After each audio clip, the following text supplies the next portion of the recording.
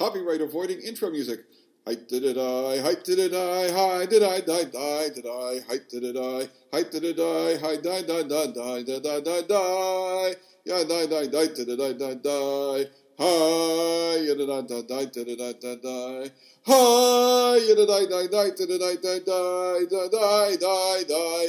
die. Off the Beaten Paths, argument number 4. Do Jews have holy sites? Do Jews worship the dead?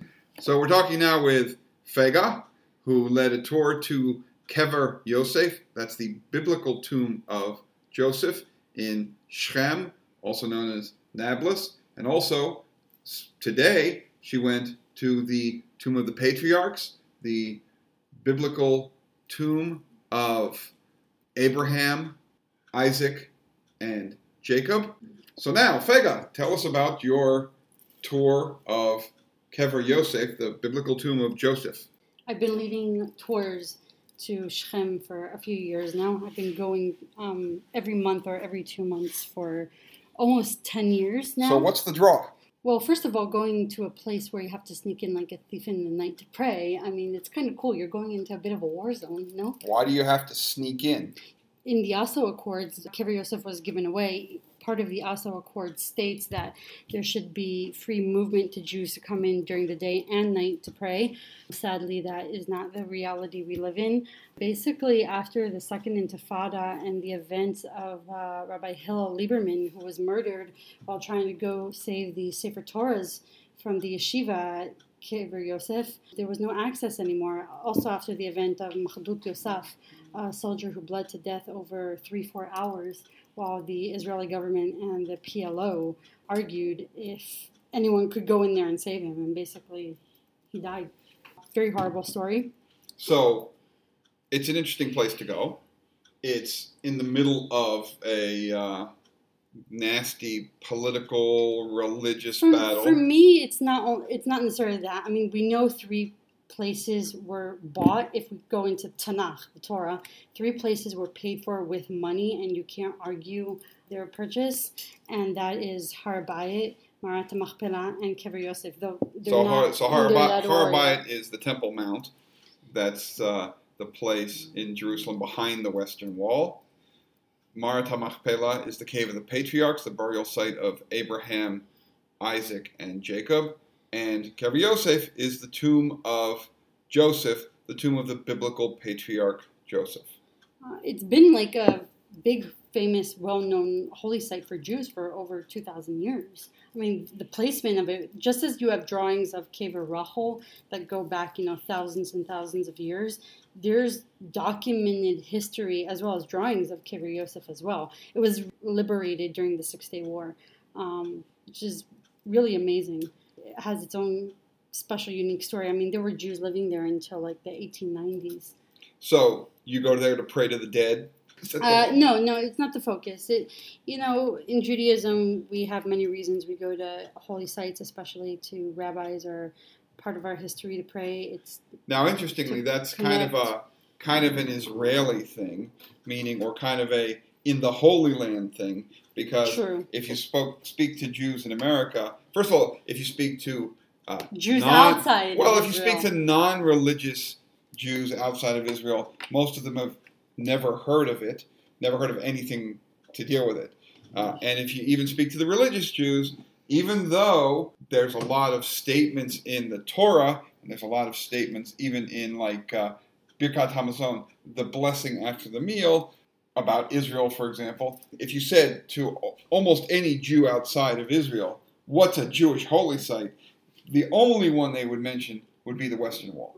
I disagree. I think a lot of them would say Marat Machpelah in Hebron. Those 2 are like very big, as well as Kever Rachel. But outside of that, people are not so familiar with how much history is here, how many places you can go that instead of just reading stuff in a book, if you read Navi, a lot of these places you can still go today. You can still see. You can go to the actual city and see the ruins. I mean, some places are not accessible year-round. As a practical example, about 10 miles from where we live is the tomb of the biblical tribe leader Dan. On top of the hill is the burial place of Shimshon HaGibor, the Samson the Strong. There's a story that everyone knows of from the prophets. But, like, again, some people are not aware that these places exist. I mean, there's plenty of places in Israel which are off the beaten path places that, since the Oslo Accords, have, like, pretty much disappeared off people's radar. And in general, may not be well known. They're more known to, like, a select group of the Israeli public. So you were telling me that about 3,500 people went in on the tour? Yeah, it was great. I mean, listen, we were dealing with a lot of noise from the other side of Shechem, nice little riots. So they were actively trying to interfere or disturb? They were actively trying to interfere and disturb. I mean, like, listen, I'm used to the, grenades going off. I'm used to the pepper spray. By grenades, you don't mean explosive grenades killing lots of people. Protest grenades. Smoke grenades. Like water flashbangs. Grenades. Yeah, stuff like that. This isn't 35 people walking into the midst of a battle. No, it's not. There's a lot of IDF security and presence. Basically, the buses have a meetup point. Some buses, you might come on a civilian bus, meaning it's not a bulletproof bus, and then you have to switch to a bulletproof bus. That's what my group had to do, just because of travel reasons and it being easier. And then we wait for IDF confirmation and permission to head into Shechem, and they lead us in. In Hebrew, it's called a shayara. So basically, there's a jeep in front of us, there's a jeep behind us. Every bus gets like 1 or 2 soldiers, very heavily armed. The whole bus is blacked out, no light. We drive through Hawara, like it's a 15-20 minute drive. We usually wait outside of Shechem between 5 to 10 minutes. And then the IDF gives us the permission to go in. I mean, if you wanted to see what an Arab state would look like, so to speak, a Palestinian state, quote unquote, you just need to come to these entrances once a month. Cars on fire, tires on fire, rocks being thrown at the buses. I mean, IDF has to bring in these special tractors to clear the road from all the rocks and all the Molotov cocktails and all that other crazy stuff. It's ridiculous. And then, we're just in a very small area. Funnily enough, it's a neighborhood funded by the U.S. government. So if you're an American, your tax dollars are going to support this wonderful neighborhood. Oh, so there's a USAID sign there. Yeah, there's a big USAID sign there. They were a lot of USAID programs in the past. I think part of the change that Trump made is they pulled out of a lot of those. Well, I think that's relatively I'll recent thank Trump for that. You basically get between 15 minutes to 45 minutes max. Because it's a big entrance, we got something like 25 minutes, 30 minutes, which is a huge deal. Like, and a night that they usually have entries like this, it's only 2 groups, and they had 3 groups go through. It was really nice. It was really, really beautiful. The only thing I missed was the music. It's usually very Leibedik there, very happy and very spiritual, but because of it's what's called Sfirat HaOmer, and some people hold that you do not listen to music. They do not have the live band playing. But it was wonderful, really. We got home at, 5 o'clock in the morning, but... Now, some people would say, okay, it's a special place, it's a holy place, but why would you potentially take the risk of going there? And even more, why should you put at risk the soldiers and all of the security that has to come there and prepare for you? If we talk about the history of Kever Yosef, I mean, after we lost Kever Yosef, basically, people weren't going there at all. What started was basically pirate trips. Like, if you wanted to get into the car with, like, a group of guys or girls and drive there, that's what people did, and they'd walk into Shechem by foot or drive in by their car. And I mean, there's literally stories of people getting shot at, like true miracles, stories you can't believe.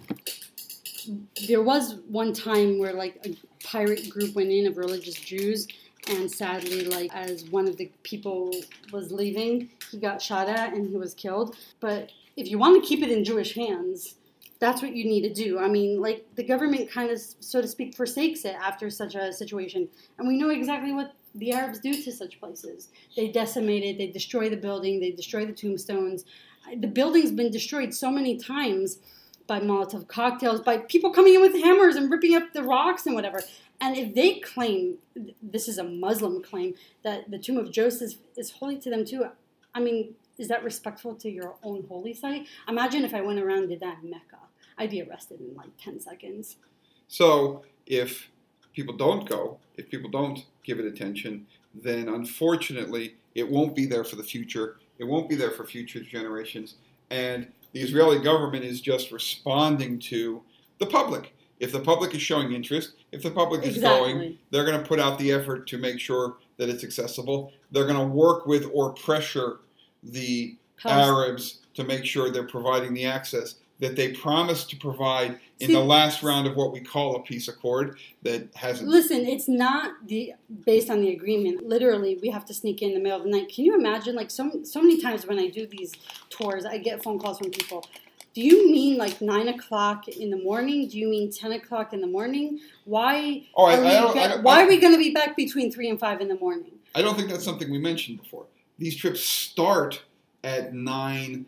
I mean, the groups and I think you guys arrive at their town, at midnight to completely minimize any impact to the people in the town and minimize any friction between the people in the town and the visitors. Exactly. The IDF already comes in probably hours before. Well, the assumption being, hopefully people are asleep, so they're not going to bother or fight.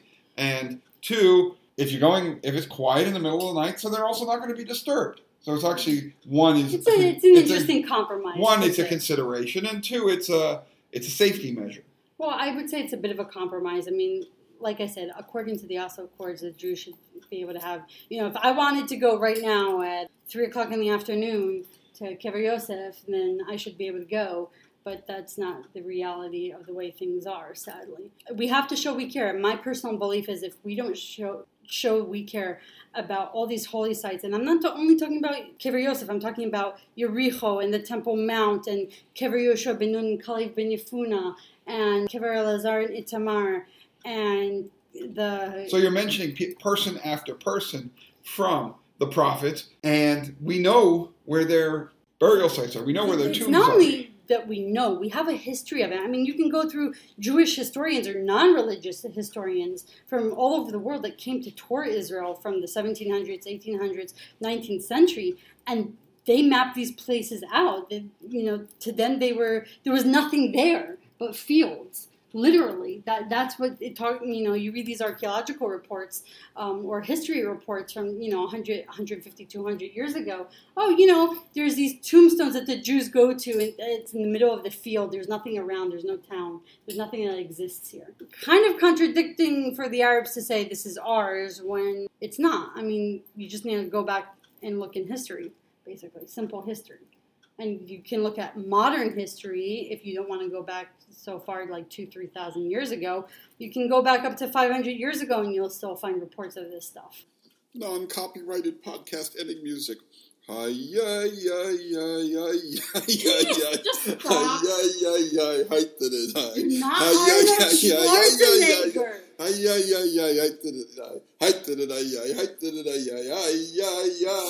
Hopkasak, shitty bit a bit, hopkasak, shitty bit a bum, hopkasak, shitty bit a bit, hopkasak, shitty bit a bum. Hi,